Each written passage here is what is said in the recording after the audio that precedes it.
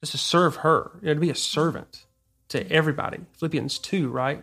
And the greatest example of all is Christ. If we are Christians and Christians are followers of Jesus Christ, Philippians 2 tells us that he humbled himself, become man. Then he also obeyed the Father to die for sinful man. So if we're to be followers of Jesus, or in other words, if Jesus is the pattern, then we are to be like him and walk in humility and obey God the Father. This is Ordinary People with Extraordinary Lives, a series dedicated to the testimonies of believers and followers of Jesus Christ. I am your host, Arlenis Buckalow. I'm here with a very special guest, Caleb. Thank you, Caleb, for joining us today. Yeah, thank you for having me. I've been enjoying your podcast, and I'm glad to be here. Thank you. Thank you. Today, I've asked Caleb to read a Bible verse for us, and I know that this Bible verse had an impact in your life when you first became a believer. Yeah, so if you could please read This is the passage the Lord used to save me. It comes out of Luke 15, verse 7. I tell you that in the same way, there will be more joy in heaven over one sinner who repents than over 99 righteous persons who need no repentance. Will you mind just sharing a little bit about your background growing up? Was it a believing home? Just to give us an insight of what your life was like before coming to Christ. Sure. Yeah, no, I'm glad to. I grew up in Georgia, small town, Damascus. It's a bunch of farmland, probably 400 people.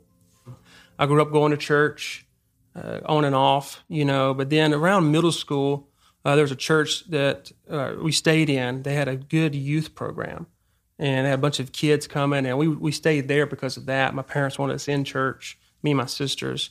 So we would go there, and I went every Wednesday night, every Sunday morning, I think every Sunday night. So I was involved. I went to the youth trips, but I wasn't a Christian. I claimed to be a Christian.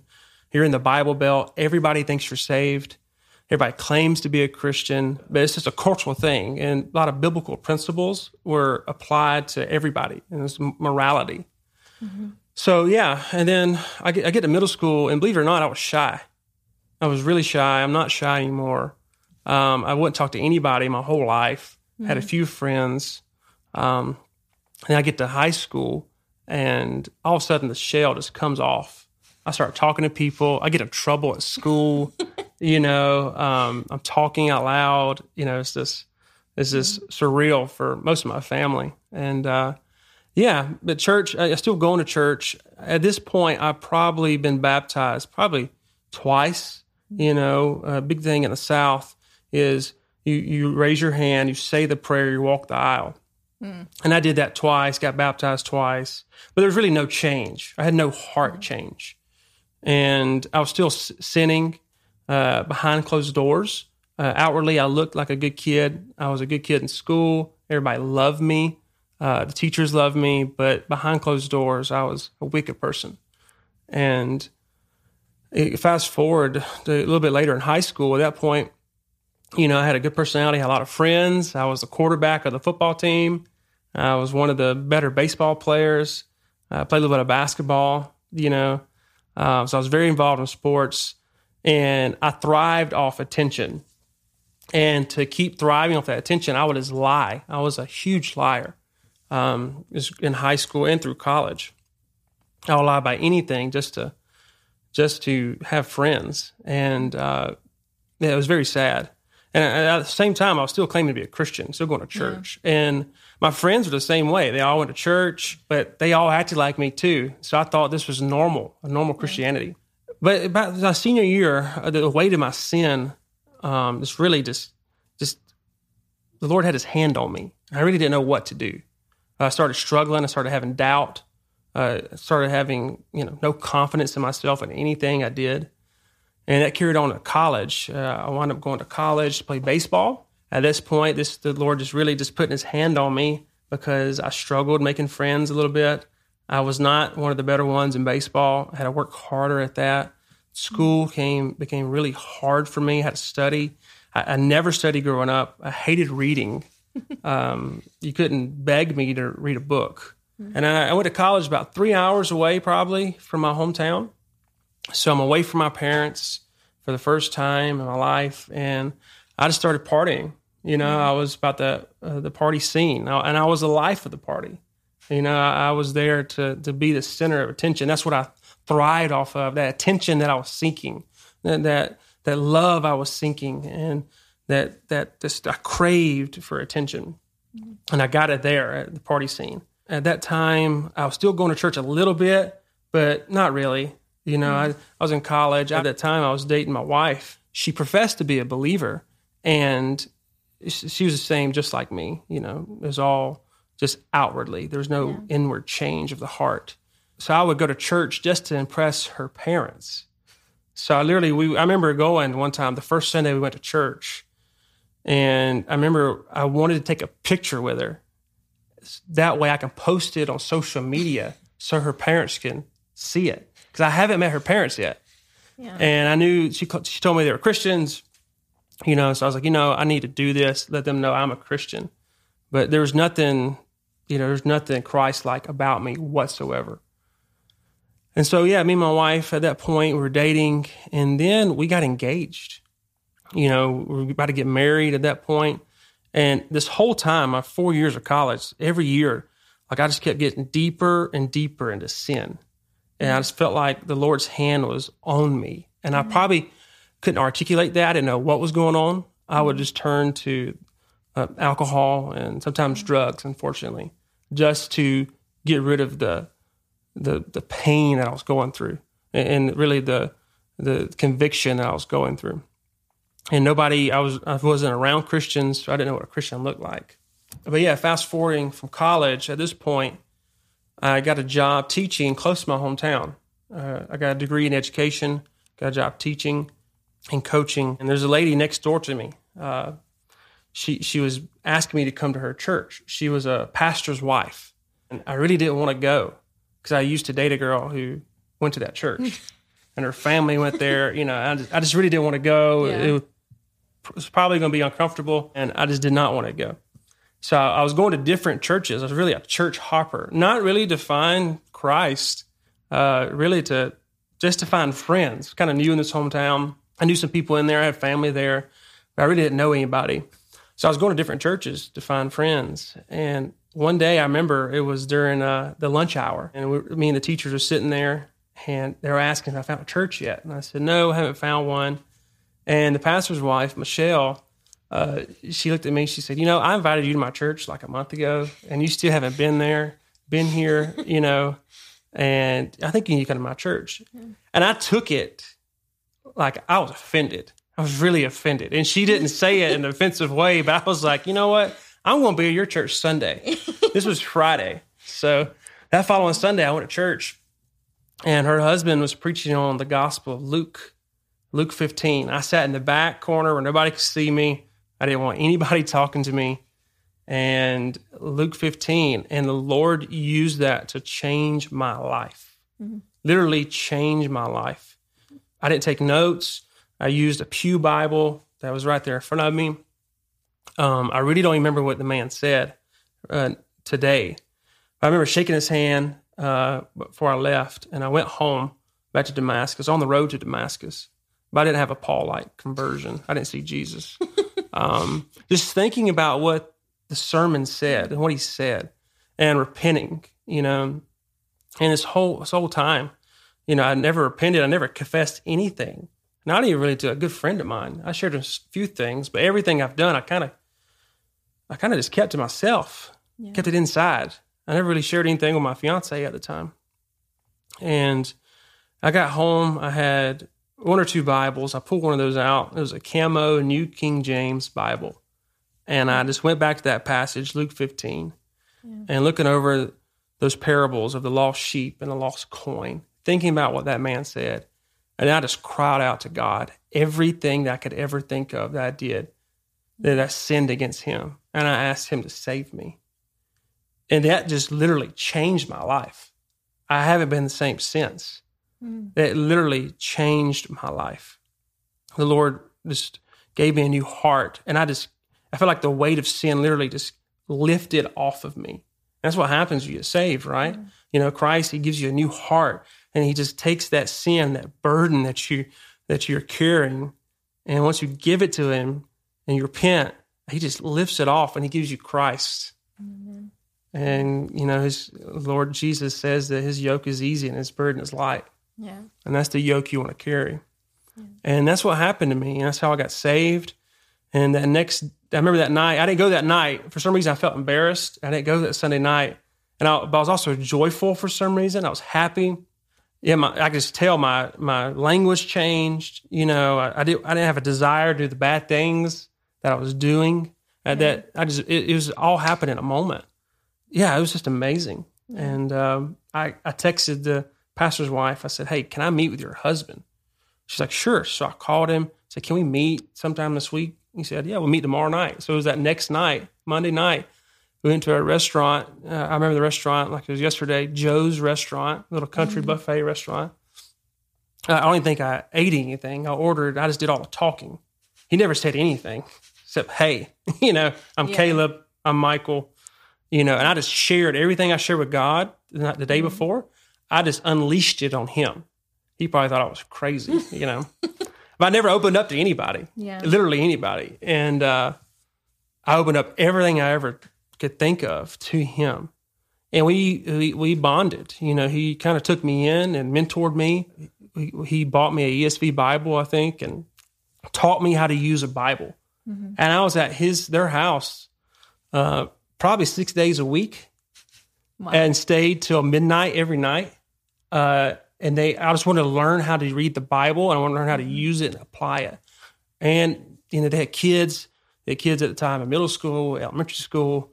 So they had a family. And then all of a sudden I'm here asking, who's Jesus? What does baptism mean? Things like that, just basic Christianity stuff. And I just wanted to learn. I had this desire to learn and desire to know who Jesus is. And I also had this desire to make him known. Yeah. There's nothing more joyful than that. To know who Jesus is and to make him known.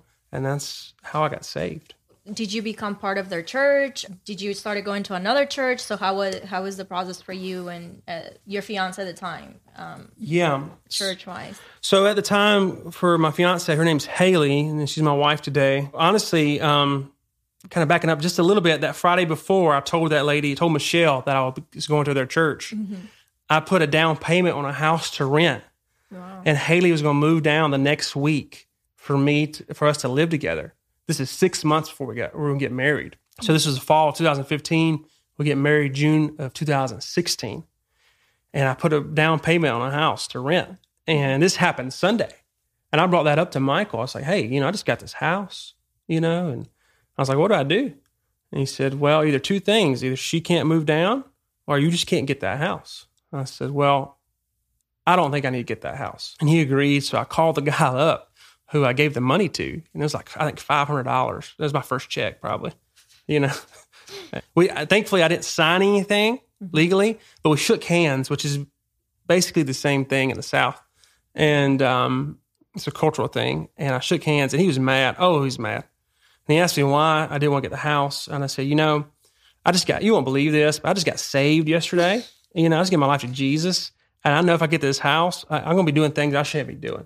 Yeah. And this is what he said, no lie. It's kind of funny now. He said, "Do you want to go lower on the rent?" It's funny now to me. But I said, you know what? You can keep my $500. I don't even want it. And he kept my $500. But then I had to call Haley. Mm-hmm. And that was worse. It was like World War III over the phone. And because I just changed, Yeah. And she literally, the reason why she was so mad is because that previous year, I asked her to speed up her master's degree. I think her master's degree was going to take 3 years, and she did it in a year and a half. Wow. Because I asked her to, so she can move down with me. Mm. And all of a sudden, she's about to move in a week, and I'm asking her not to. Why is that? Because I was saved, mm-hmm. and we shouldn't be living together. We were in sin, and we shouldn't be doing that, Yeah. But she couldn't get that because she wasn't saved at the time. So that happened that Monday night. And then what happened was I just got plugged into that church. Mm-hmm. As a little small church, First Baptist Church of Donaldsonville. There's some sweet people there. There's probably 200 people there on a Sunday.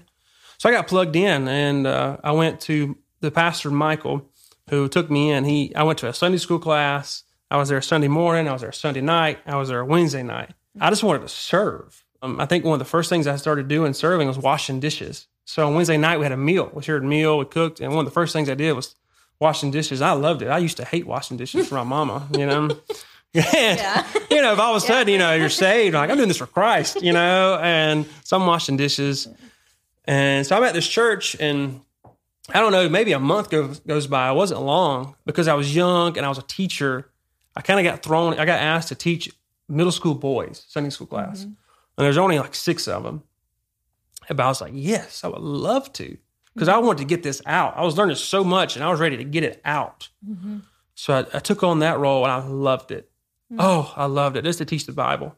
I didn't know what I was doing, but I loved it. So I got plugged in that church. And after I started teaching, I started getting involved in everything. I was involved in every ministry, I think, pretty much almost every ministry in some way. My life was revolved around the church. I wanted to be at the church. If they would have let me sleep there, I would have slept there. I just love being there. I love being around God's people. I wanted to grow. I wanted around men who loved the Lord and wanted to be like him. And that was my desire. I got plugged in there, and Haley, my fiance at the time, oh man, she moved back home to Atlanta with her mom and dad. And that's probably about 5-hour drive from where I was.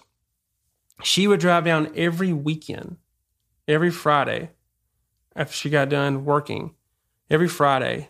And she would watch me coach either on football Friday night, and then we would go on Saturday. We would either go fishing or hunting or, go to a movie or just hang out, Then on Sunday, she would go to Sunday school with me, then stay for Sunday morning worship, and then we eat lunch, and then she would go back to Atlanta. Well, she did that every weekend until we got married in June. I think she missed probably 2 weekends. She was more committed than most church members of that church, and she lived 5 hours away. And that's amazing, because I was going to ask, how was her reaction? Because from, you're not having that relationship with Christ, you were not a believer, and now all of a sudden everything changed around you. Your lifestyle changed, everything changed, your actions, behaviors. And it's amazing to hear just that although she was not a believer, she stayed with you, and now you guys are married. Yeah. So how that happened, there's a lot of tension there. And she tells people that she was committed to me, and that's why she did that. And I cared for her. And I realized as I grew in my understanding of the Bible and what salvation was, first I started realizing that the people I was around at church, not everybody is Christians. Yeah. Even some leaders, some deacons, they're not Christians, I don't think. There was no signs of fruit whatsoever. But then I started noticing it with Haley. It's like, oh man. And I knew that I couldn't marry her if she wasn't going to turn to Christ. But I cared for her. I really did care for her, and I loved her. Loved her at that time, and still do, obviously. And so I was like, I'm going to just wait until literally that month before we get married. And I'm just going to pray for the Lord to do a miracle in her heart. Well, she kept coming down, and then literally 2 months later, she called me. She stopped halfway. She didn't even make it home. So the 2 hours in, and she called me. I remember where I was. I lived in my parents' house at the time, and I was sitting in their living room. I was watching TV. She called me. I answered, and she's just crying. And she said, "I just gave my life to Jesus," and I still kind of get teared up thinking about it because I cared for her. And I was the first person I prayed for often, probably more than anybody, for the Lord to save. And he did. And I just remember getting on my knees, crying and thanking the Lord for saving her. I remember rejoicing. I didn't sleep, I don't think. I was so excited. Can I just ask you something for those people who are listening now? I mean, and I just love hearing this from men's perspective, because in the world, it's like, it's okay to just live together with each other, when you're not married. And to hear that in your mind, you were committed to Christ, that if your fiance had not come to Christ between that period of time, how many months do you guys had left before getting married? So she got saved 2 months after I did, and there's 4 months until we got married. So that was like after your conversion. So we had 6 months after I got saved. Okay, so within that period of time, you feel convicted that this person is not a believer, so therefore I can't marry her. And you just share why. Why is that? Obviously for those who are Christians who understand why, but why were you committed not to marry her if she didn't come to Christ? Well, the Bible is, crystal clear that believers are to marry believers. Yeah. But from a worldly standpoint, and where she didn't understand, and I think I remember telling her that, like, I just can't marry you if you're not, not a believer. And she was very upset, obviously, and that was hard.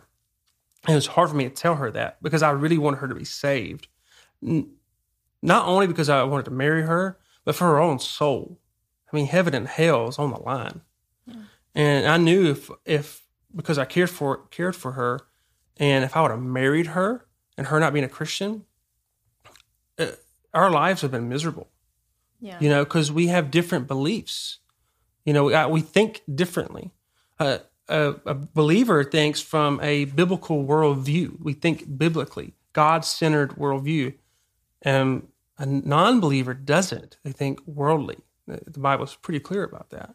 Yeah. And if I would have gotten married to her, now committed to her. There's obviously a lot of people out there who are married to somebody who's not a believer, and it's tough. I'm sure it's tough, and it's hard. So that's why we have to be equally yoked. Yeah. And to be married.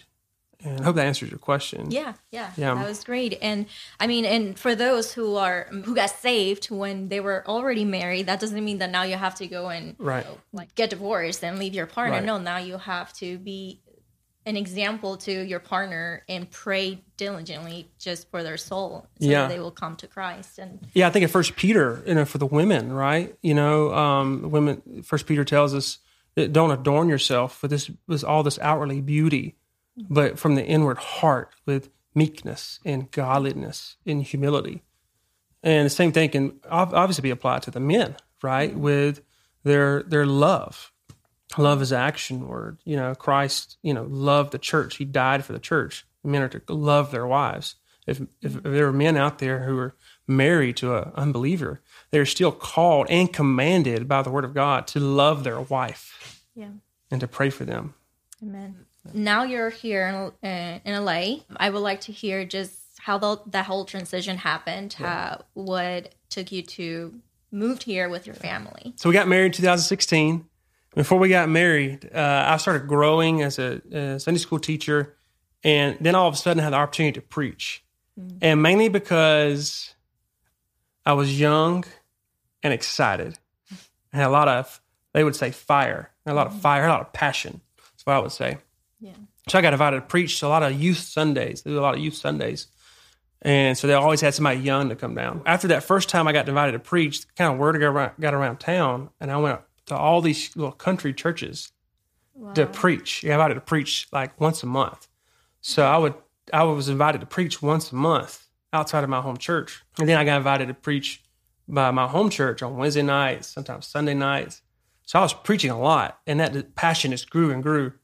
And the whole time I was, what I was doing, I used to love coaching baseball. That's all I wanted to do. Mm-hmm. But during this time, I really started not liking it anymore, which is weird because I love the game of baseball.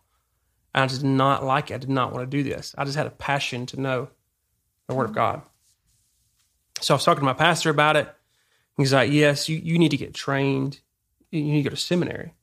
And so I talked to Haley about it, and Haley was all on board with me being a pastor. Wow. She was all on board with that right before we got married. It was just where to go to seminary, but we didn't know at the time. Around that time, too, that's kind of how I got introduced to Pastor John MacArthur. I like to remind my mother-in-law, who's probably watching this right now. At that time, I was growing in my reading. I just started reading. I couldn't stop reading. Mm-hmm. I loved reading. And the first time I got introduced to John MacArthur, she was throwing away a stack of books. And she asked me to go throw them away. She said, you can keep any book you want. Well, there's a John MacArthur book in there, 12 Ordinary Men. So the book on the disciples. Yeah. And it just caught my eye. I couldn't put it down. And so I like to remind her while we're out here is because she started that. So that kind of got me started with Pastor John. And then Michael, the pastor who mentored me, he used his commentaries, let me borrow a commentary.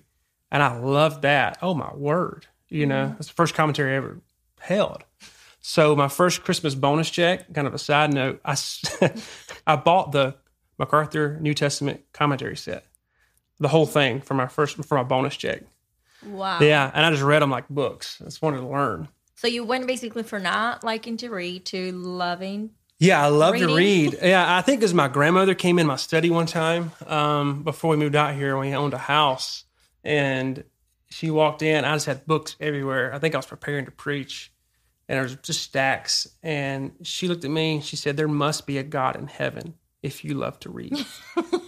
Clearly, because I remember you mentioned at the beginning, I didn't like to read. No, now you're saying I love reading. Yeah, I hated reading. I would do anything I could I would work harder, honestly, to not do the assignment instead of just reading the book. And, but yeah, I just had this passion to read. And so one MacArthur book led to another, then sermons. I was blown away by his preaching. And then I realized he had a seminary. Fast forward a couple months after we got married, I got some wise counsel. Kind of wait for a year before you move to seminary, and you just got married. Wait for a year. So that's my encouragement to people. If you're interested in seminary, do not rush into things. If you're just getting married, it's okay if you want to take one class. That's one thing. But if you're doing full-time classes and you just got married, it's probably not wise. I'm not saying it doesn't work, but enjoy that first year of marriage because you'll never get the first year back. Yeah, and that was wise, and we did that. But that whole time during that first year, I was trying to figure out where am I going to go. And so I was looking actually at Southern Baptist seminaries because tuition is half off if you're a Southern Baptist member, which that church was. It was a Southern Baptist church where I got saved. So tuition's half off. And I was looking at Southern Baptist Seminary where Dr. Al Mohler is the president. And I was also looking at Southeastern Seminary, which is in Raleigh, North Carolina. Okay. And so I was actually about to go to North Carolina because my wife had family up there. We knew some people. We loved North Carolina. I still had this heart for TMS, but I honestly didn't think I could get in because I thought you had to be a genius. I mean, you watch Pastor John, and it's just like, oh my word, I cannot do that, But the seminary posted on social media that if you apply this month, the application fee is free. And I said, you know what? I'm going to apply just in case because, the worst thing they could say is no. And so I applied and I got accepted. I literally changed my life, another moment. I was so excited. Actually, Haley was very excited. After they sent us a box that year, an acceptance letter. It came in a big old nice box, acceptance letter, like a fountain pen, a New Testament Greek Bible, a coffee mug. It excited Haley more than it did me. Like, I don't know, she just loved it. But we still weren't sure if we were going to come because it's Los Angeles. It's a big commitment. And life's just totally different out here than it is in Georgia. So we weren't sure. I was really sure. I had to wait for Haley. I had to kind of shepherd her through that. I couldn't just demand to go. But after a while, the Lord worked on her. And there's actually an administrator of the seminary called me one day. I missed it, and he left me a voicemail saying, hey, I heard that you're still waiting to decide because of your wife and just not sure what, if you should come out here yet. And I just wanted to let you know that we're praying for you. I am personally praying for you and your wife. And, whatever the Lord's will is, that's what will happen. Yeah. Well, I let Haley listen to that. And the Lord used that voicemail to confirm in her heart, that's where we need to go. And the only people that were not excited after that was our families because we're moving across the country. Yeah. So we moved out here. It's been 3 years now. So 2017, fall of 2017. We got married June 2016. We moved out here fall 2017. I didn't start classes until January of 2018. My goal was to move out here several months earlier just to get plugged in at the church. I wanted to get involved at Grace Community Church. I knew that was the heartbeat of the seminary. It founded the seminary. I just knew I want to be involved in a local church. I'm a churchman. That's how Christ will build his church, not his seminary. Yeah. So I knew that I wanted to be involved in Grace Church. So we became members. We both found jobs. We didn't have any kids at this point. We loved it. Oh, we got plugged in at Grace. I wanted to sign up for everything, like I did back home. And obviously I couldn't because Grace is bigger. It's bigger than my hometown. It's like 3 times the size of a town. Yeah. So, we loved it. Then I started classes, and I didn't have to worry about anything. A lot of guys came in that week before because of logistics, and I could tell they were worried about their wives, their kids, trying to find jobs. And they just started Hebrew. They were stressing out. And I'm thinking, oh, thank you, Lord, because all I have to do is worry about Hebrew. I'm already plugged in. I've already been here. Yeah. So that's how we got here. I love this place. Yeah. I actually love Los Angeles. There's some pros and cons, some things I miss. I miss grass. I miss open. Miss things like that in my own yard. But I do love Los Angeles. Just the different cultures and diversity. It's just amazing. So, we love it here. So what is your goal after seminary? Yeah, I want to be a pastor. I want to preach God's word. But I want to shepherd people. Yeah. I just want to shepherd people. That's my heart. I want to help people where they are at in life. In whatever situation they're going through, I want to help them with God's word and help them get through that. Yeah. I mean, a pastor is more like a gardener than he is a mechanic. That's what we've been taught at the seminary. Yeah. And that's how I want to be. I want to be a shepherd. I want to help people where they are with the truth of God's word. Yeah. And then help them to endure, to help them grow in Christ's likeness. And so now you're a father too. You have 2 kids. Yeah. We got the seminary blessing. They warned us about that, and it happened. And I have 2 daughters, 2 beautiful girls. They are my joy. I love them. So I have a 2-year-old Addison and a 3-month-old as of today, named Caroline Grace. They're a joy. We love them. And yeah. Do you mind me asking? I know that I've seen some posts on social media for your newborn. She was in the hospital for quite a while. Do you mind just sharing a little bit of what happened? Yeah, I kind of want to back up to the first one. The first one went through something very similar. Addison was born in 2018, July of 2018. And they told us there was a small chance that she would have this lung disease that me and my wife, Haley, carry. It's called cystic fibrosis. Okay. There was a small chance. And so we were not really worried about it, but we were concerned a little bit. And baby was born. Everything looked great. And we go home after a couple of days. I remember actually going back to my first day back to work at Grace. It was a Sunday. And I got in the car, and Haley called me. Something's wrong with the baby. We need to take her to the emergency room. So I sped home, and I got home, and Addison, we've only been home 2 or 3 days at this point. So she's a week old, maybe. And she was just swollen. And so we went straight to, I think, urgent care maybe, then the emergency room. The next thing you know, we're in the hospital. All of a sudden, she's going to immediate surgery soon. I don't know if I can't remember if it was that day or the day after. She's going into surgery. So she wound up she was in the hospital, in and out, probably a total of 7 months that first year of life. Wow. And she had 3 surgeries, maybe 9 or 10 minor operations where I had to hold her. That was hard. She goes through a lot. So she has a lot of medication for her lungs. So she takes about 800 pills by mouth every month. And this is a newborn. Yeah. So this started like her 2nd week of life. Yeah, that was rough. This was all new to us. I've never been through any kind of medical situation for the most part this bad. I never really suffered, honestly.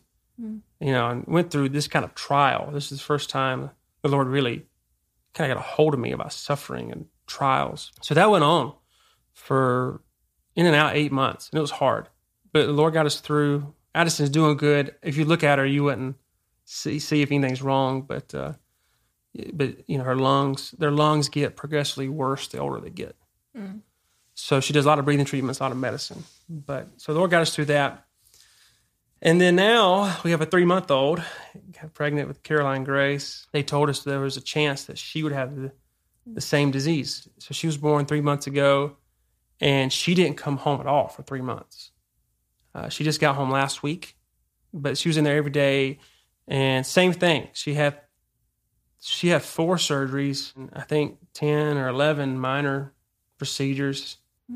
And, it was rough. Yeah. This was probably harder for several reasons.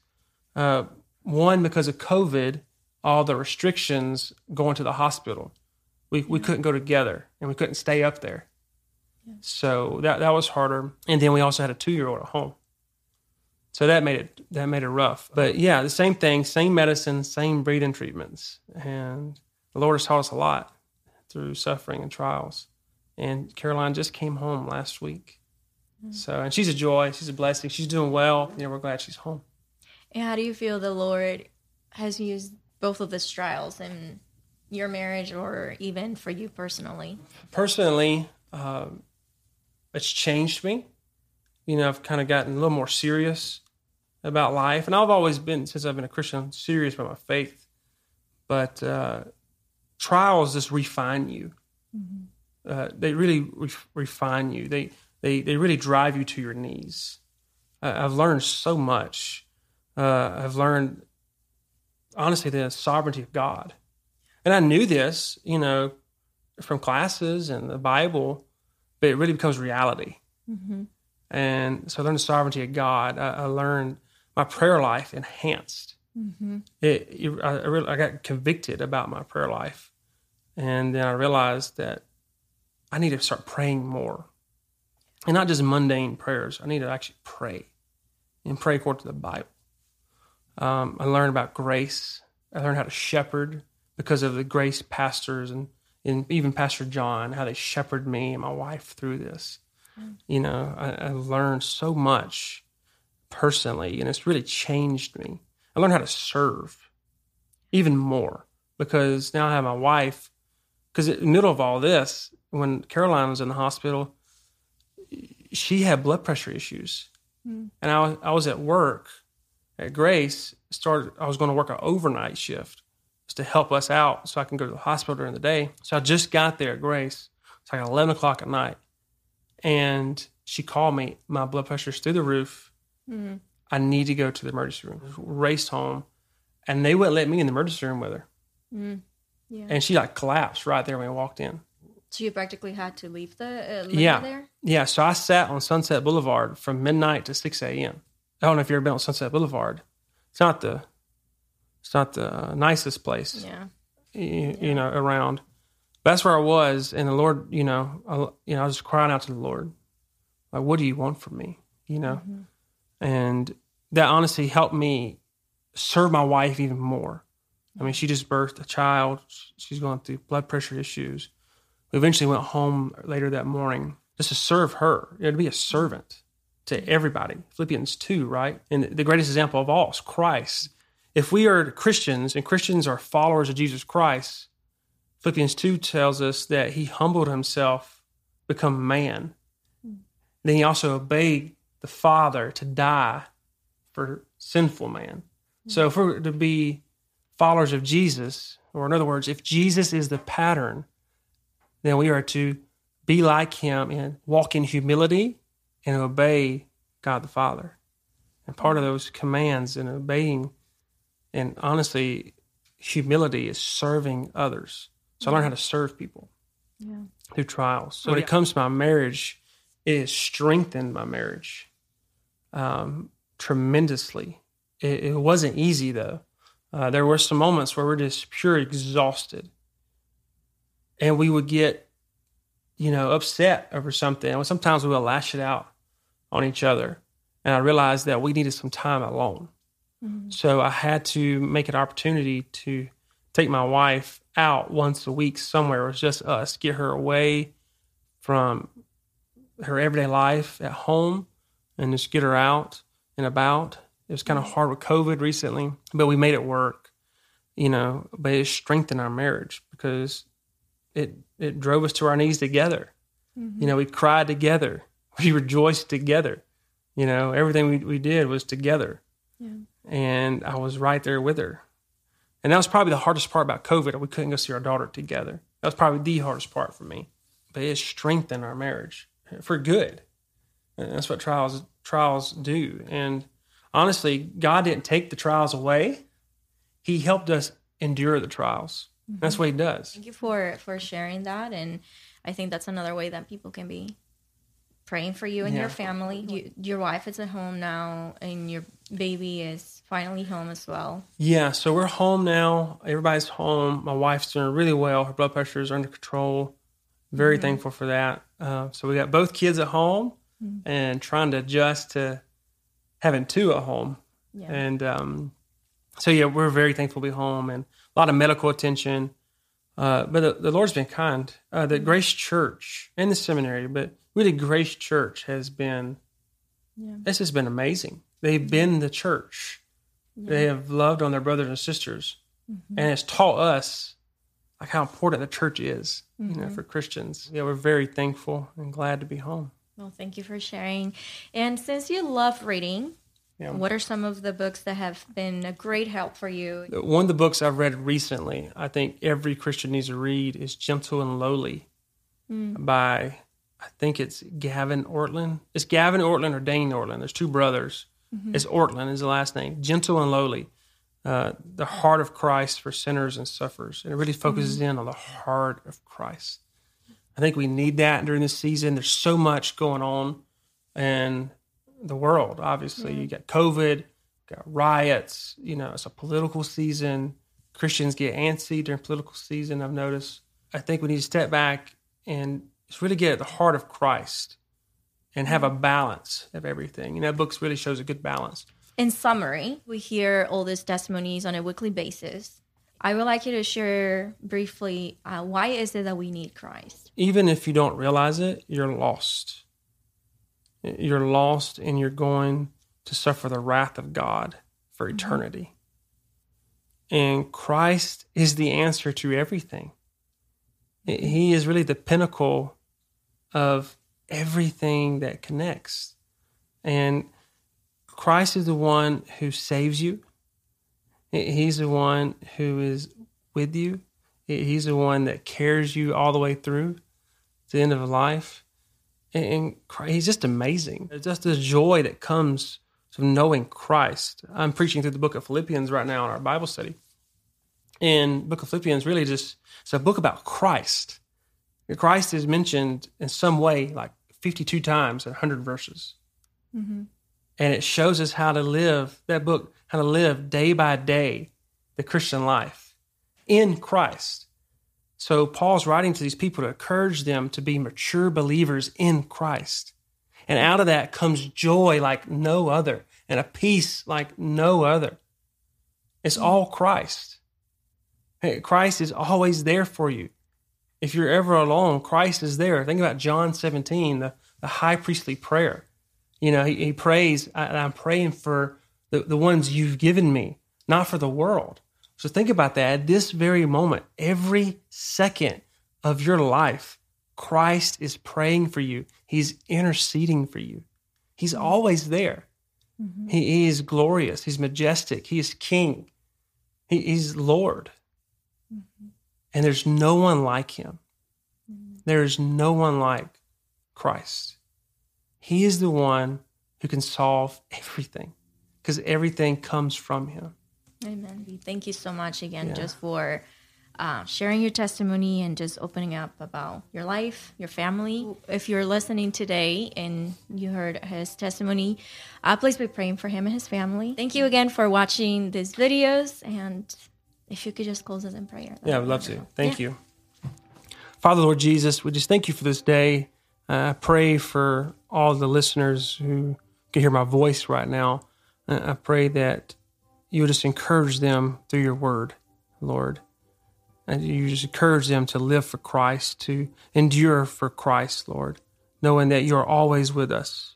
Lord, for the ones who are not sure if they're saved or not, I pray that you'll convict them of their sin and that you will just reveal your Son to them because he is the answer to everything. I thank you for this podcast, Lord, and I just pray that whoever it reaches, Lord, that you will be glorified. We ask this in your Son's name. Amen. Amen. I think I knew every single book of the Bible in order by age 5 or age 6. There was like an altar call kind of thing, and most of the people who went up were much older. And I kind of like slinked out of my seat. My mom thought I was going to bail, but actually went up and like jumped into the altar thing and was like, I don't know if I was like laying hands on people to pray or if I kind of just like got in there, but I just like really liked it.